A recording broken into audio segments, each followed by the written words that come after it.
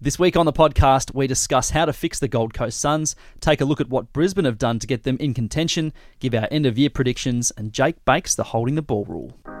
You're listening to the ESPN Footy Tips AFL podcast. Hello everybody, Matt Walsh here. Another episode of the podcast is upon us. Neil Seawang is next to me. He's looking very happy because he's won the ESPN Office Cup between Carlton and Melbourne on the weekend. What did you make of the D's, Neil? It was almost a comedy of errors, that whole game, wasn't it? But the fact that the Demons ended up on the right side of the ledger gave me a little smile on the weekend. A few nervous moments there. Three down on the bench and 5 goals up. A lot of nervous moments whenever Sam Frost gets the ball. But look, what didn't showcase AFL in the best light, but it was a close finish, and you know, everyone wants a close finish if you end up on the right side. And for the AFL's sake, 100 points scored by both sides. So, I mean, it can't. It was really entertaining. Yeah. Jake Michaels, what did you make of the affair on Sunday? Well, I was a little bit disappointed, of course. Are you happy now, Neil, that you've probably avoided the wooden spoon? Well, it's funny when the team that you support is out of contention and has been out of contention for so long. Finals or the wooden spoon? Well, for finals, you start thinking, is it better to finish last and get, apparently there's one or two young kids that are head and shoulders above the pack, or is it better to claw your way back up the ladder and finish a respectable 12th? And I've been wrestling with that over the last sort of month or so. And what have you come to a conclusion? It's almost like a win-win. I think for a club like Melbourne, which has had its issues with not trying to win and list managing, prioritising list management and experimenting, has had that history in recent years. I think just winning is important, and I'd much rather finish 12th with, come home with 4 or 5 wins in the last 6 or 7. I think that'd be good for Melbourne. Well, the players were certainly happy, and fans obviously were as well. Christian from Champion Data, how are you going? Yeah, I'm going well. Did you see much footy on the weekend? Yeah, watched. I think I worked on 4 games and watched another 2 or 3. What was your big takeaway? Finish. I'm still liking what Brisbane's doing. I'll pump myself up too. I put them as my upset last week, but no, that was to finish off the round in that way. A 4-quarter effort, I thought, controlled that game from go to woe against GWS. I think the highlight for my footy watching weekend was not on an AFL field. It was Majak Dawes' return in the VFL, which is an amazing culmination of his recovery to actually get back on the field. It was remarkable and great scenes there. And a great turnout, wasn't it? Yeah, exactly. So Arden Street, traditional kind of home for the shin boners. Certainly was a good moment. And we will talk about Brisbane a bit later. We'll sort of tease that one. But it is time to get onto the agenda for this week. It's time for 3 on 3. The Gold Coast Suns, 11 straight losses now. The one on the weekend was particularly bad. They allowed 100 points in the first half to the Tigers, who, haven't been setting the world on fire. You probably argue they're getting into some patch of form at the moment. But Tony Cochran's now appealed for a priority pick for the Gold Coast Suns because they're in such a dire spot. And a priority pick at number 1 too. Which is, shooting for the stars, but you might as well. And he's the sort of ego that would ask for that sort of a pick. But will it help? Well, at what point do we sort of say it's almost getting too hard up on the Gold Coast, Jake? Well, I think we've sort of been saying that for the last couple of years, haven't we? At least I certainly have, and I think I've heard a lot of people say it. That was really horrific. I know they've had some shocking performances throughout their club, their short club history, but that was just dire. Well, you could go back. You could put those games back to back on Fox Footy or something like that. The Kyle Reimers game where the Bombers kicked 15 goals in the first quarter, and then that game, and you could say it's from the same year, the first second year of their existence. There's no improvement. The problem is, and we keep saying this, and we can give the top 10 picks in the next draft, but the reality is no one wants to play there. Players want to leave, and it's not sustainable. It's just, you can't rely on that. It's a sick cycle, but how do we break it?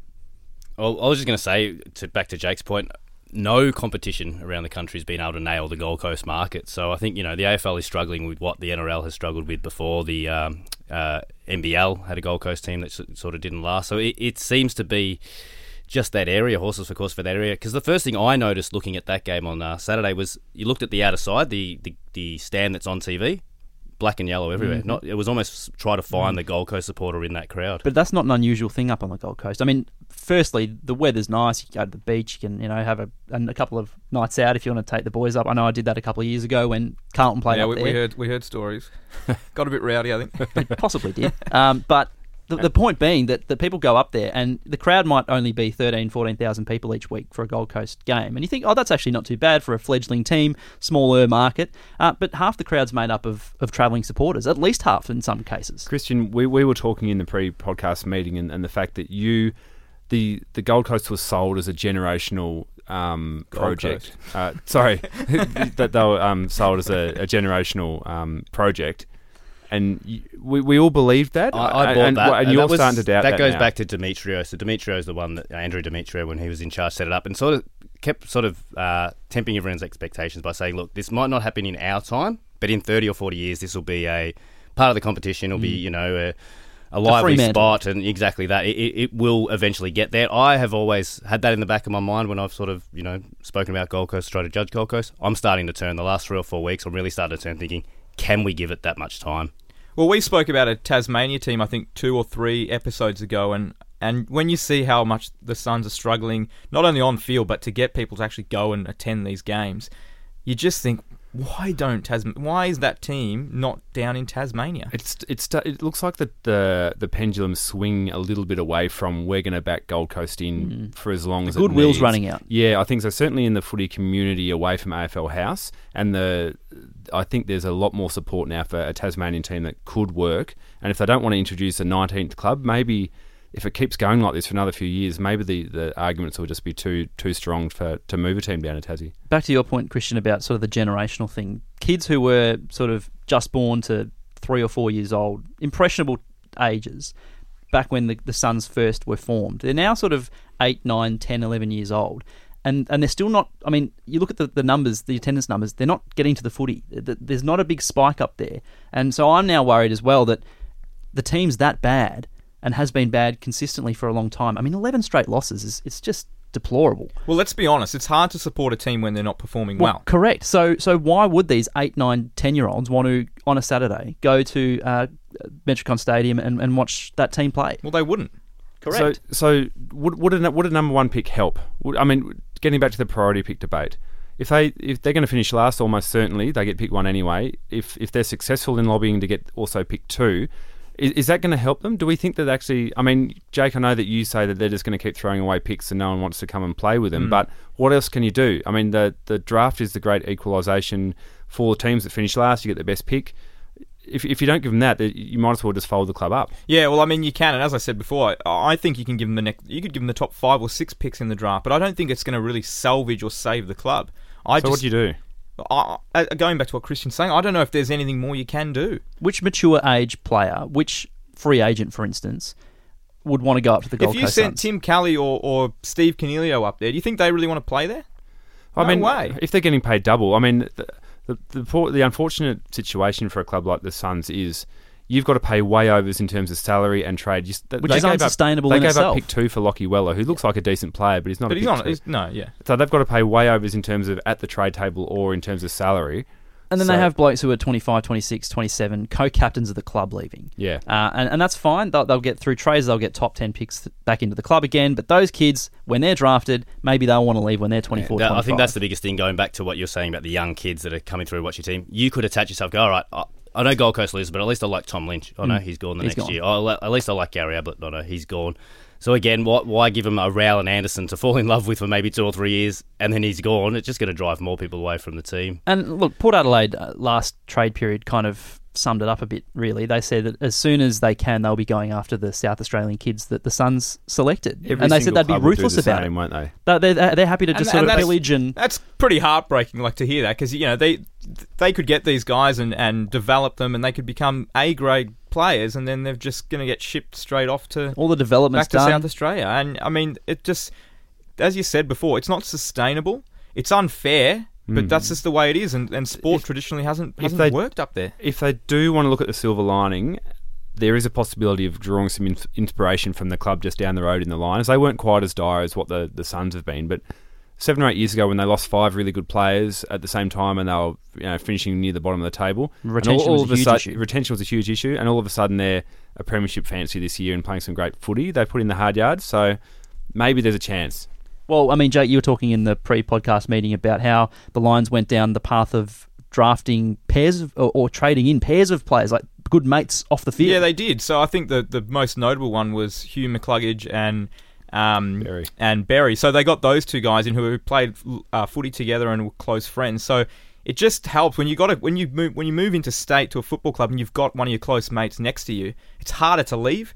And I think it's the same thing with Lachie Neale and Cam McCarthy. Link McCarthy. They got those two guys in together who had a history, and it just helps, and it just gives you someone else to know. And they've done that with quite a few pairs, and I think that's really helped them. And another thing that Brisbane's targeted, which they've come out and said, is they've gone for the country kids, so guys that have either grown up in Vic country or like Lachie Neale, who grew up close to the South Australian-Victorian border. So those country kids that don't have that greater pool to go home, there is no local team for them to go home. They're not from the city. They don't want to go back to a city. Yeah. One last very quick one-word answer. Are the Suns going to be a club? Are they still going to be around in 10 years? The AFL, they've poured too much money into word. it. Yes. No. Probably. Yes. I think cop out one-word answer. I like that. So we should move on. Speaking of teams who are maybe not performing, we look at Port Adelaide, and they've got the kind of insane form line at the moment where they've gone win-loss, win-loss, win-loss, win-loss. So for their last 8 matches, they've alternated wins and losses. The model of inconsistency, or consistency if you want to look at it that way.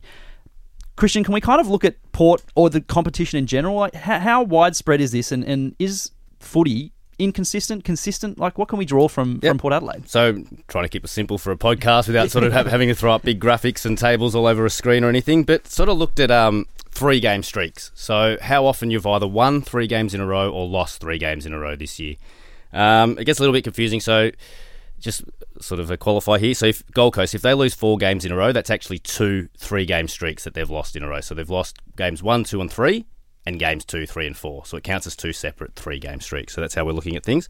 Port Adelaide are the only team that have not had a 3-game streak. So they haven't won, obviously, 3 games in a row and haven't lost. So they're on top of the inconsistency ladder. Correct. They're consistently inconsistent, is that right? And sort of looking at that sort of ranking teams by that stat, you can sort of see probably, again, as tipsters and things might notice, probably the teams that are harder to tip the games of are right at the top of this ladder. So GWS have only had 1 3-game streak this year. They had a 3-game winning streak earlier in the season. Brisbane have had 2, North 2, Hawthorn 2, Essendon 2. So you sort of look at those 5 or 6 clubs and you think, again, that the tipping and sort of sitting down and watch those games, you don't know how good those teams are going to be. Essendon, some weeks look like a top 4 team, another week look like a bottom 4 team. Sort of going down the other end, so the teams that have been the most consistent, if you like, so Gold Coast have had 10 of these 3-game streaks. The next most is 7. So Gold Coast is 1 3 wins in a row and 9 3 losses in a row. So that's their 10 games. Geelong's had 7 3-game streaks, which is all winning streaks. Carlton have had the 6 3-game streaks and their 6 losing streaks. And Collingwood have had the 5 3-game streaks, 5 winning streaks. So again, those 4 teams there are probably anchored to their parts of the ladder. Got Carlton and Gold Coast down the bottom, Collingwood, Geelong up the top.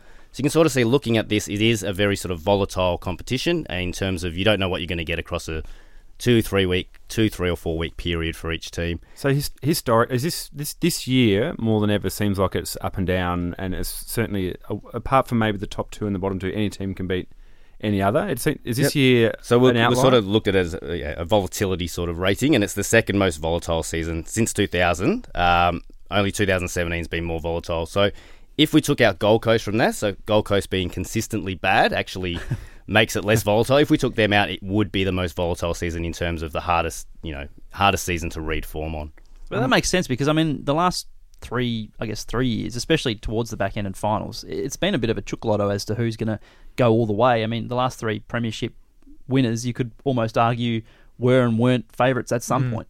Yep.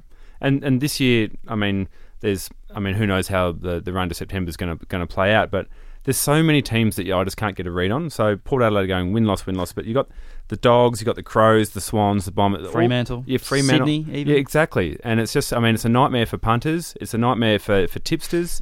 It's a nightmare for us so-called media types that try and, predict or analyse these results. It's not an easy gig. Well, we saw it from this round even. So at the completion of this round, I think all but 3 or 4 teams had moved positions on the ladder after round 16. So that's quite rare to be this late in the season to have so much movement on the ladder within one round. Jake, you found out a really interesting stat on the weekend. I did read this on Twitter.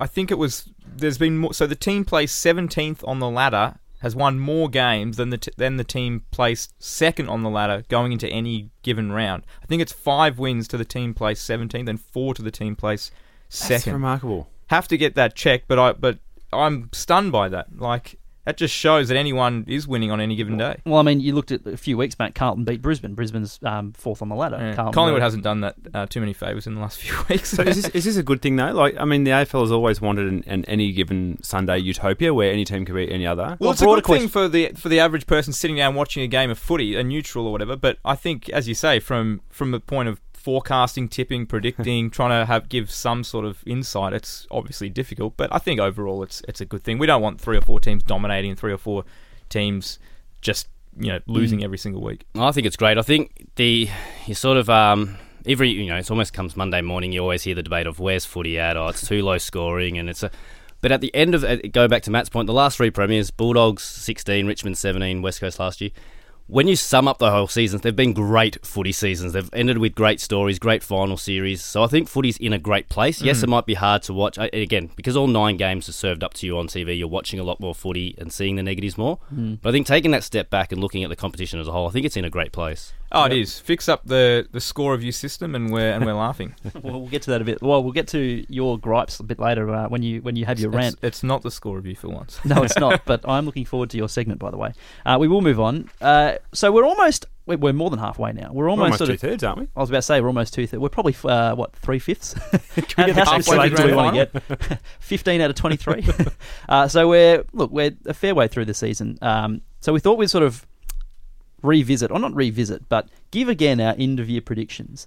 Who we think is going to win the flag, the Brownlow medal, the Rising Star. I mean, throughout the year we've had debates on this podcast about various bits and pieces, who's going to make finals and all that sort of stuff. So, Jake, I know that you're pretty happy with your predictions from pre-season.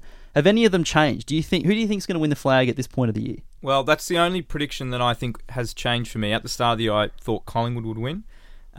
You're off the pies? I still think they can win. Clearly, they can still win. They're probably going to finish top 4, and they're going to get some players back. And, if you're going to have a poor period, you want it to happen this time of the year. I think they're going to be okay, but right now I'd probably say Geelong's the team to beat. I know they've had a reasonably rough patch as well. So who's playing off in the grand final then? I think Geelong is going to play Richmond in the grand final. You're on the Tigers. Tigers are going to come home strong, are they? You've picked the same grand final as me. That's exactly what I'd written down on my piece of paper. So Didn't even know. I wrote it down after you. I didn't see yours. Who wins the flag for you? I'll tip Geelong to win that game. Brownlow medal. Are you still on Lachie Neale, Jake? Well, I am. It's hard to go past him. He's a star, isn't he? You picked him. That was a very good prediction from you pre-season. I swear, ever since he went up to Brisbane and interviewed him, he's had those lovey-dovey eyes about Lachie Neale. Neil, sorry, I skipped you before. Who's winning the flag for you? So very quickly, I've got West Coast winning the flag against Collingwood, repeat of last year's grand final and last year's result. That. Mine's a bit similar to yours. Mine is West Coast winning the flag. I think they can go back-to-back, but they're playing Geelong in the grand final. Brownlow medal winner, Christian.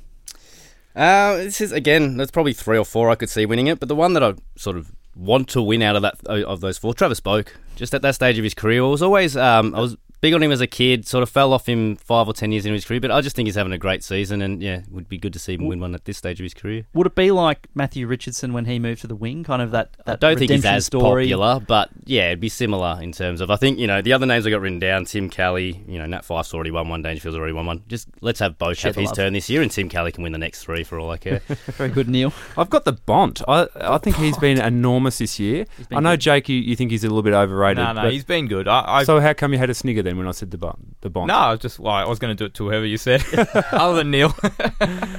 He's so if we're looking at it from a betting point of view, he's well off the first line of betting. He's at 13-1, and he's not going to have that many teammates that actually steal votes off him. And I reckon he's got at least 5 or 6 best ons already this year. Yeah, no, he's been enormous. Had a good year. Yeah, and he's an eye catcher as well. I was going to say he's not flashy, but he is an eye catching sort of player.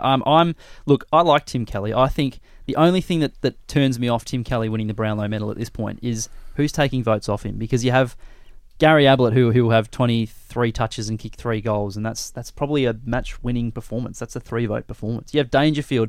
Sure, he plays forward a bit more now, but when he goes into the middle and has his 30, he's an eye-catching player as well. Hawkins had that stretch against, I think, 5 games in a row he kicked 4, so he's probably getting votes. I mean, there, so.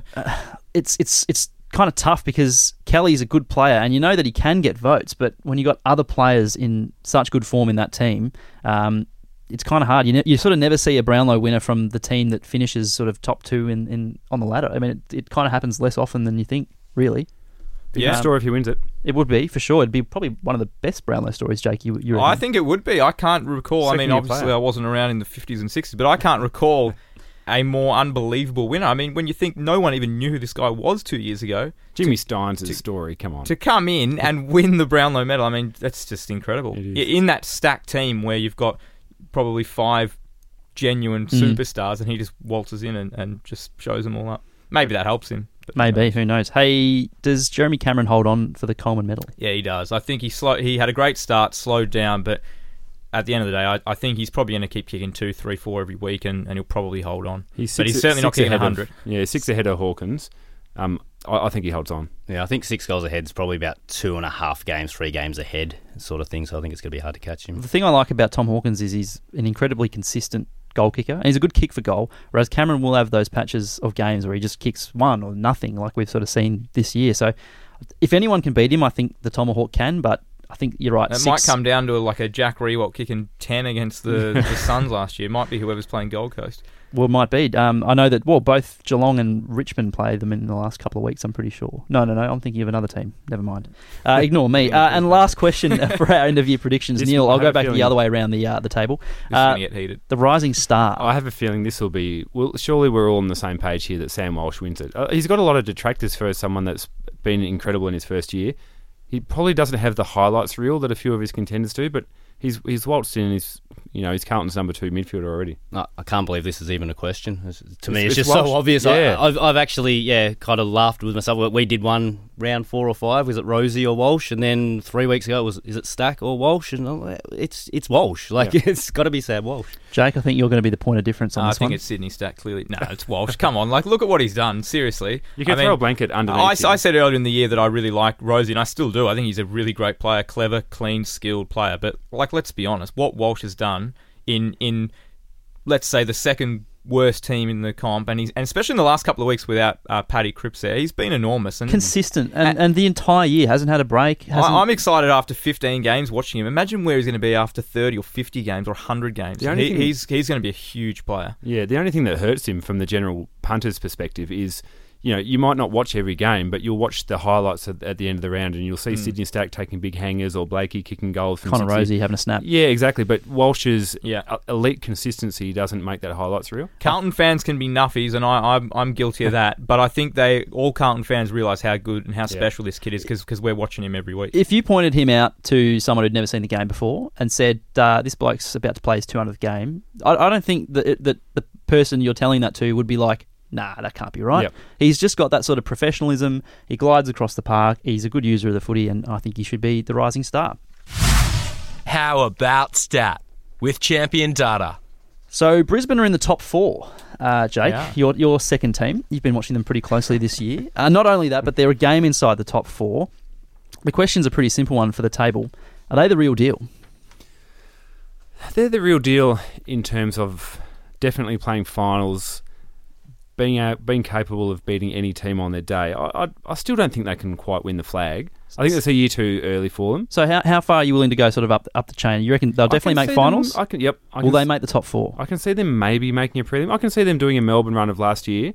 Young team, momentum, exciting footy. But I don't think they're quite going to make the grand final. So for me, 2 or 3 years ago, I was big on you have to have lost a few finals before you can make it further in the finals. And that was always my mantra. I was always... but Bulldogs, thrown out the window recently. Thrown that out the window. So again, I'm jumping on and looking at Brisbane going, they can definitely make prelim. The way they play the game and the attacking sort of flair that they've got, in a tight finals game, they've sort of, again, their defence is a bit of a worry, but in a tight finals game, I can see them actually getting a 3 or 4 goal burst and, sort of breaking the game open when it needs to be. It's scoring. That's the thing. I mean, we all look at, there's so many different facets, but they're scoring. And I think that was probably...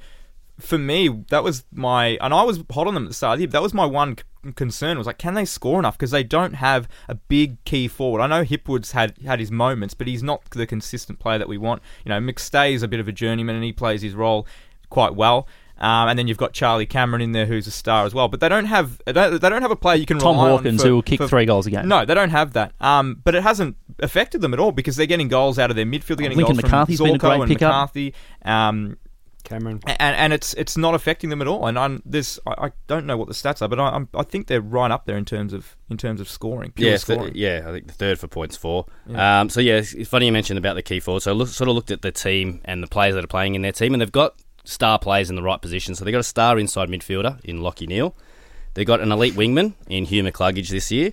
They've got an elite ball user across half-back who's Daniel Rich. They've got an elite key defender in Harris Andrews. How good is Harris Andrews? Seriously. At the present time, we haven't got Charlie Cameron rated elite, but he's not far off. Another 2 or 3 good games for him, and he'd probably go to the elite bracket. And Steph Martin's still a good ruckman. Again, not in the top 3 or 4 ruckmen this year. But they've got, again, just breaking down in positions, they've got a star in each position. Key forward, as you said, Hipwood, McStay, even Josh Walker earlier in the season was just doing his job, clunking those marks. So they've been able to get by. But yeah, sort of just looking at the attacking sort of side of things. So they're 12th for marks inside 50, but 3rd for scores per inside 50. So again, they're not relying on a big key forward leading out of the square to get their scores. So looking at the top 5 teams for inside 50s this year, so total inside 50s, the top 5's Port Adelaide, Melbourne, Brisbane, Bulldogs and Richmond.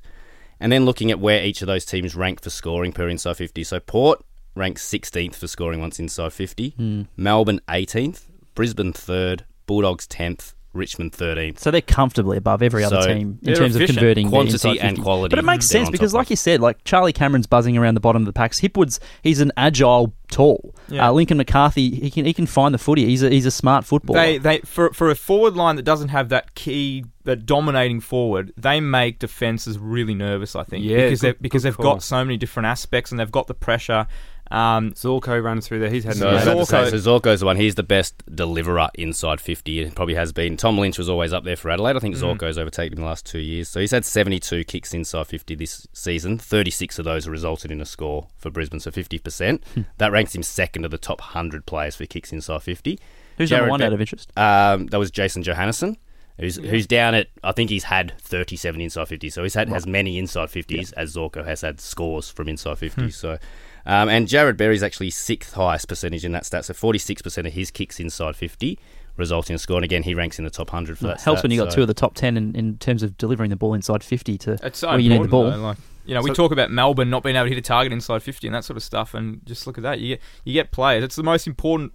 We talk about kicking for goal, but getting a set shot, a mark inside 50 is so valuable. So they've obviously got a lot of talented individuals all playing well. What about game style, Christian? Are they playing a premiership brand of football, or have they changed anything through the year? So again, just looking at raw defensive numbers first. So again, I think that is where their issue is. So they rank 12th for inside 50s against, so they're conceding, the 12th fewest of anyone, 12th most of anyone, 9th for scores per inside 50 against, and 10th for points against. So they're not in the top 8 for any of those defensive stats. So they're not miserly like some of the other teams. But as Jake points out, like they're just trying to outgun you on the day, really. Which is why they're probably one of the best teams to watch. Like, you'd love to get in front of the TV and watch Brisbane play. But sort of looking at that, sort of how that stacks up to previous premiers, and we know defense is, goes a long way to winning premierships. So sort of breaking the game down into how they score and what they're scoring from. The two main score sources, obviously, whether you're scoring from clearances or whether you're scoring from intercepts in general play. So this year they've been the second best side at scoring from a clearance. So if they win a clearance, they're going to score 26% of the time, second highest percentage of any team. And then the second best at scoring from intercepts. So 20.5% of the time they win the ball back from the opposition, they score. Looking at them defensively, they're the third hardest side to score against from clearances, so they're nailing it both ways. They're good at scoring, good at stopping opposition scores, but they've been the 5th easiest side to score against from turnover. So I think that is the one that highlights me as their issue, is they are playing such an open brand of footy that it is hurting them, that if they turn it over, they're going to be the 5th easiest side to score against. That doesn't line up with what we would call a premiership signature. Like that sort of doesn't stack up with the other teams that have won previous premierships. But it is something they've clearly addressed in recent weeks. So just looking at points differential from rounds 1 to 10. So from intercepts, they were negative 57 points, which ranked 13th.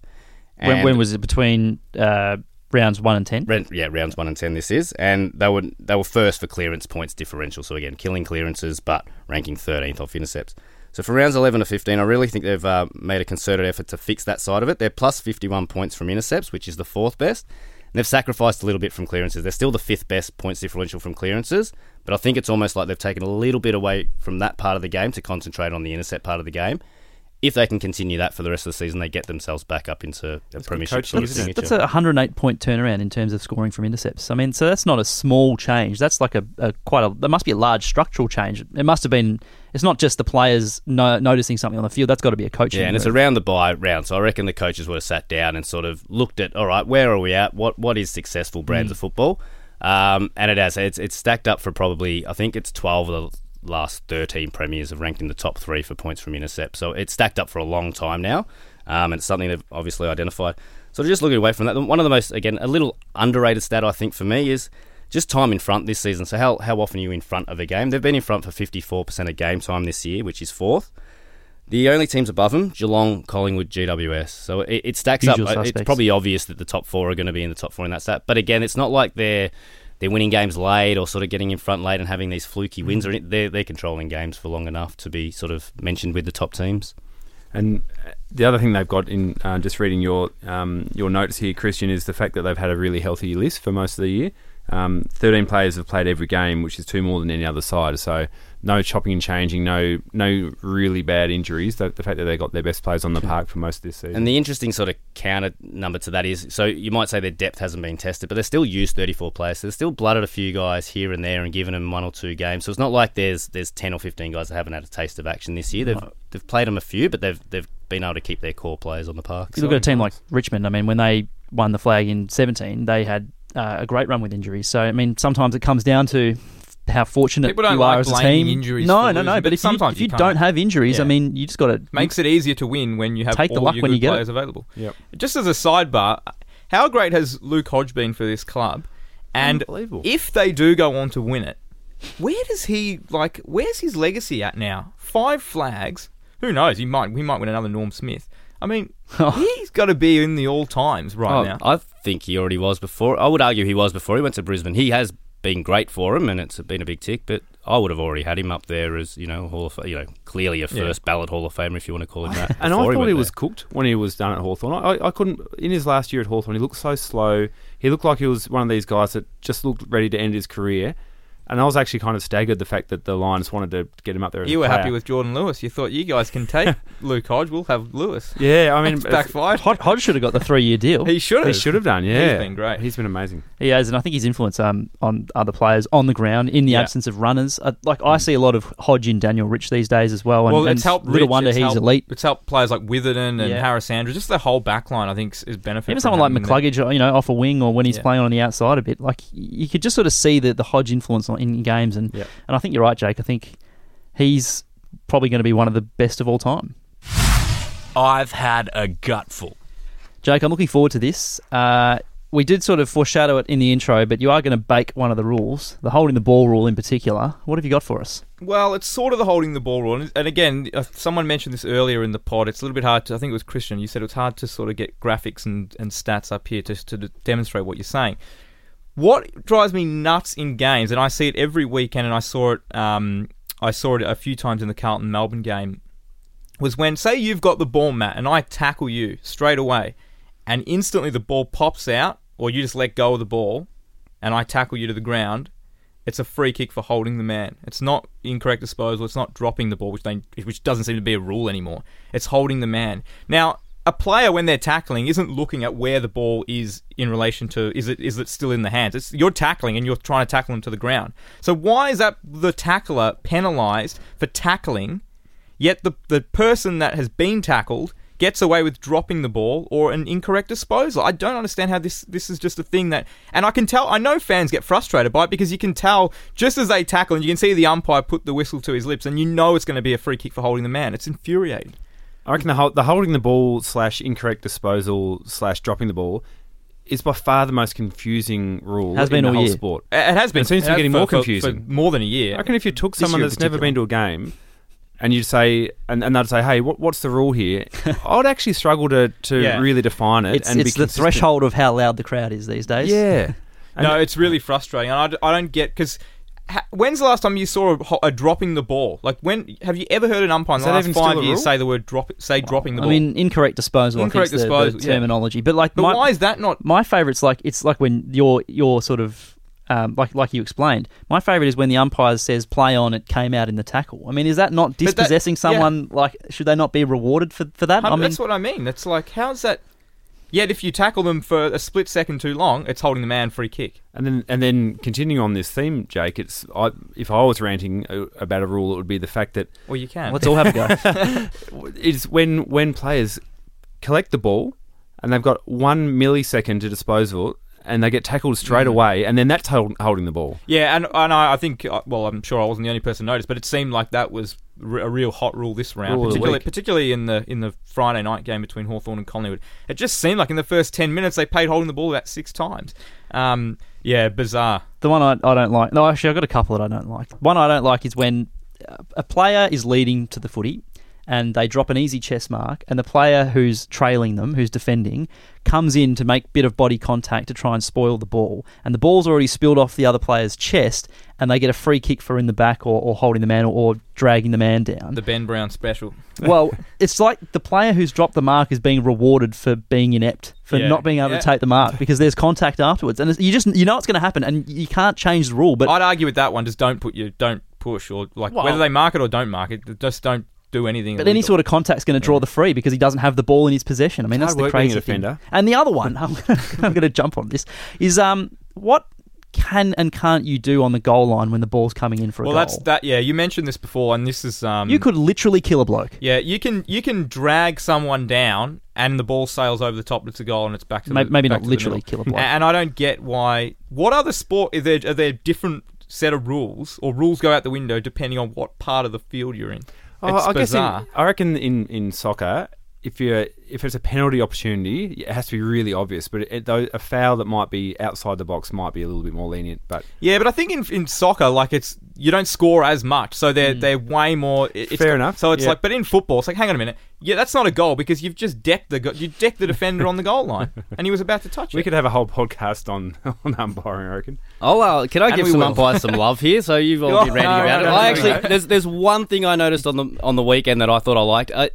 Late in game, so I think it was the Essendon Sydney game and the Carlton Melbourne game was definitely in. I don't know if it was in another one. Late in the game, less than a minute left, the umpire said, I'm going to throw it up here in the middle because I don't want to stuff up the bounce and lose 3 or 4 seconds, which, again, has been a big bugbear of mine of losing time. Yeah. I'm big on the umpire knowing the game situation. Just making that call. I thought something simple. I was actually like... Unless it starts raining, be consistent throughout. Well, why not do it in the rain then? What do you mean? No, but if they're throwing the ball up consistently in the rain, that's fine. Keep throwing the ball up. But if they've been bouncing it all day, and then for the last contest, for evenness' sake, they decide to throw it up, when the whole point of the bounce is the variable bounce. Why bounce it? No, you bounce it to bounce start the game, and that's it. Throw it up. It's not that hard to bounce the ball. Well, it is. Have you seen half these umpires? I guarantee you, I could bounce the ball 5 times, and they'd be all like. We're going to have to videotape this, and then we'll put it out on our Footy Tips Twitter. I am going to take action on this. Actually, I'm glad I didn't say like 10. The over-under is like 0.5. What are you getting? I guarantee you, I could bounce the ball. How high? Professional standard? I don't know. Have we got all I got to do is get it straight. You didn't have to say anything about height, so we'll see. Hey, we do have to move on though. And the 3 votes goes to... Don't know if you guys saw a photo from the weekend. It was after the Western Derby. West Coast... Don't start that debate again. West Coast had just wiped the floor with Fremantle, who has, honestly, they've avoided the blowtorch this week from us, but they were pretty horrendous. That was... In fact, let's go and do another pod after this. They deserve a baking. They do deserve a baking. But there was a photo that caught my eye when the Eagles were being presented with the trophy after the game. And if you just sort of look to the left and the right of the photo, the two bookends, they've got Jeremy McGovern and Tom Barrass. And they're standing there, stone-faced, while everyone else is sort of smiling. They're happy they've won the trophy. And their shorts, their shirts, been tucked into their shorts, and their shorts are above their belly buttons. Harry High Pants style. It just looks like something out of AFL Live 2004, a bit of Joe Mercedes action. And I could not believe what I was watching, but I liked it. You know what I also liked? The winning goal on the weekend, Carlton Melbourne, Jaden Hunt, just goes back from 45. I didn't enjoy it too much, but what a sight! You were in the office throwing a tantrum. What a sight it was to see a bloke with a headband like that, just celebrating and kicking the winning goal and saying, you know what, I've earned the right to wear this headband. There's some absurd fashion statements going around in the AFL at the moment, but I love them all.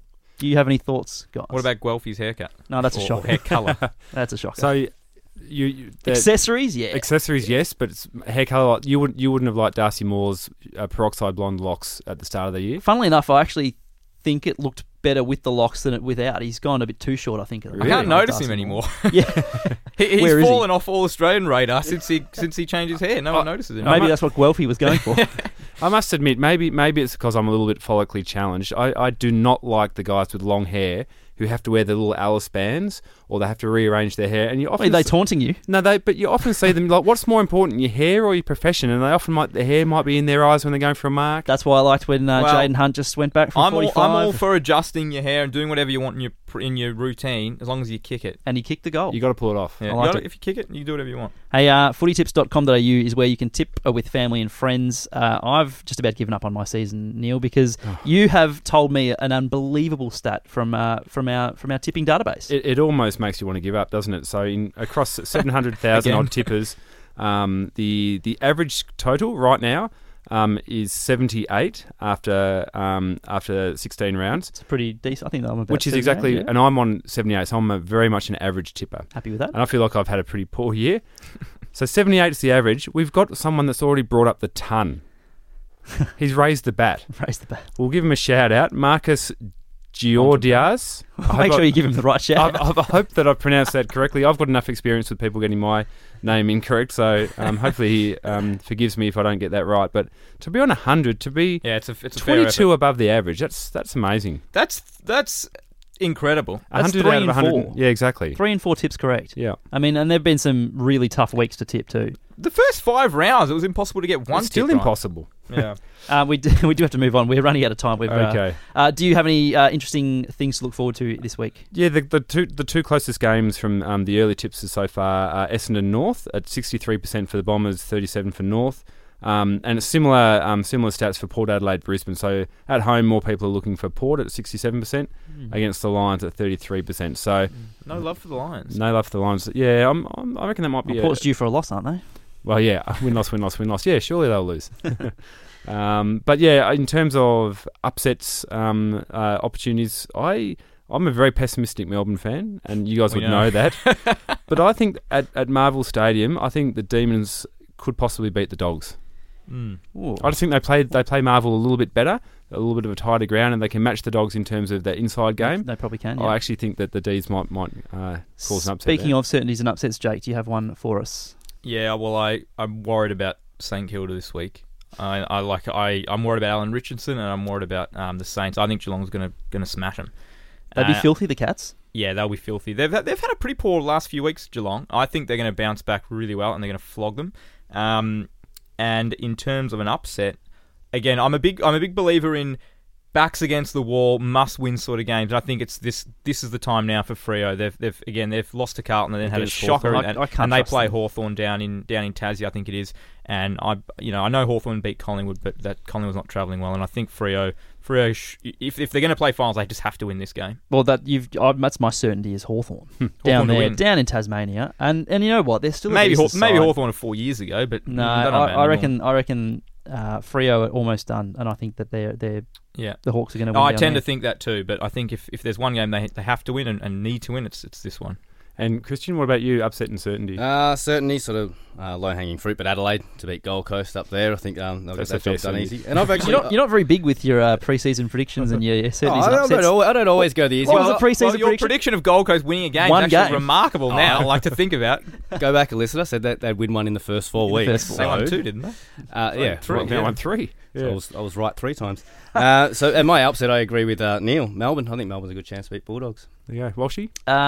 My upset, I think, is going to be the D's as well. I think you're right. Really? Now I'm starting to doubt it if you guys are agreeing with me. We're all on board. We've jinxed them. You love the Doggies. I do like the Doggies, but I think you make some really good points about Marvel suiting the D's a bit more and the inside game. And look, the Dogs, they got up for the Cats. It does suit the Dogs more as well. And then it does, but the big game as well is the last year's grand final rematch, West Coast versus Collingwood. And does anyone think Collingwood? No, I've got West Coast as my certainty. I think they are absolutely flying. Nick Nat looks like he's really revitalised them, so I think they will win by 3 or 4 goals.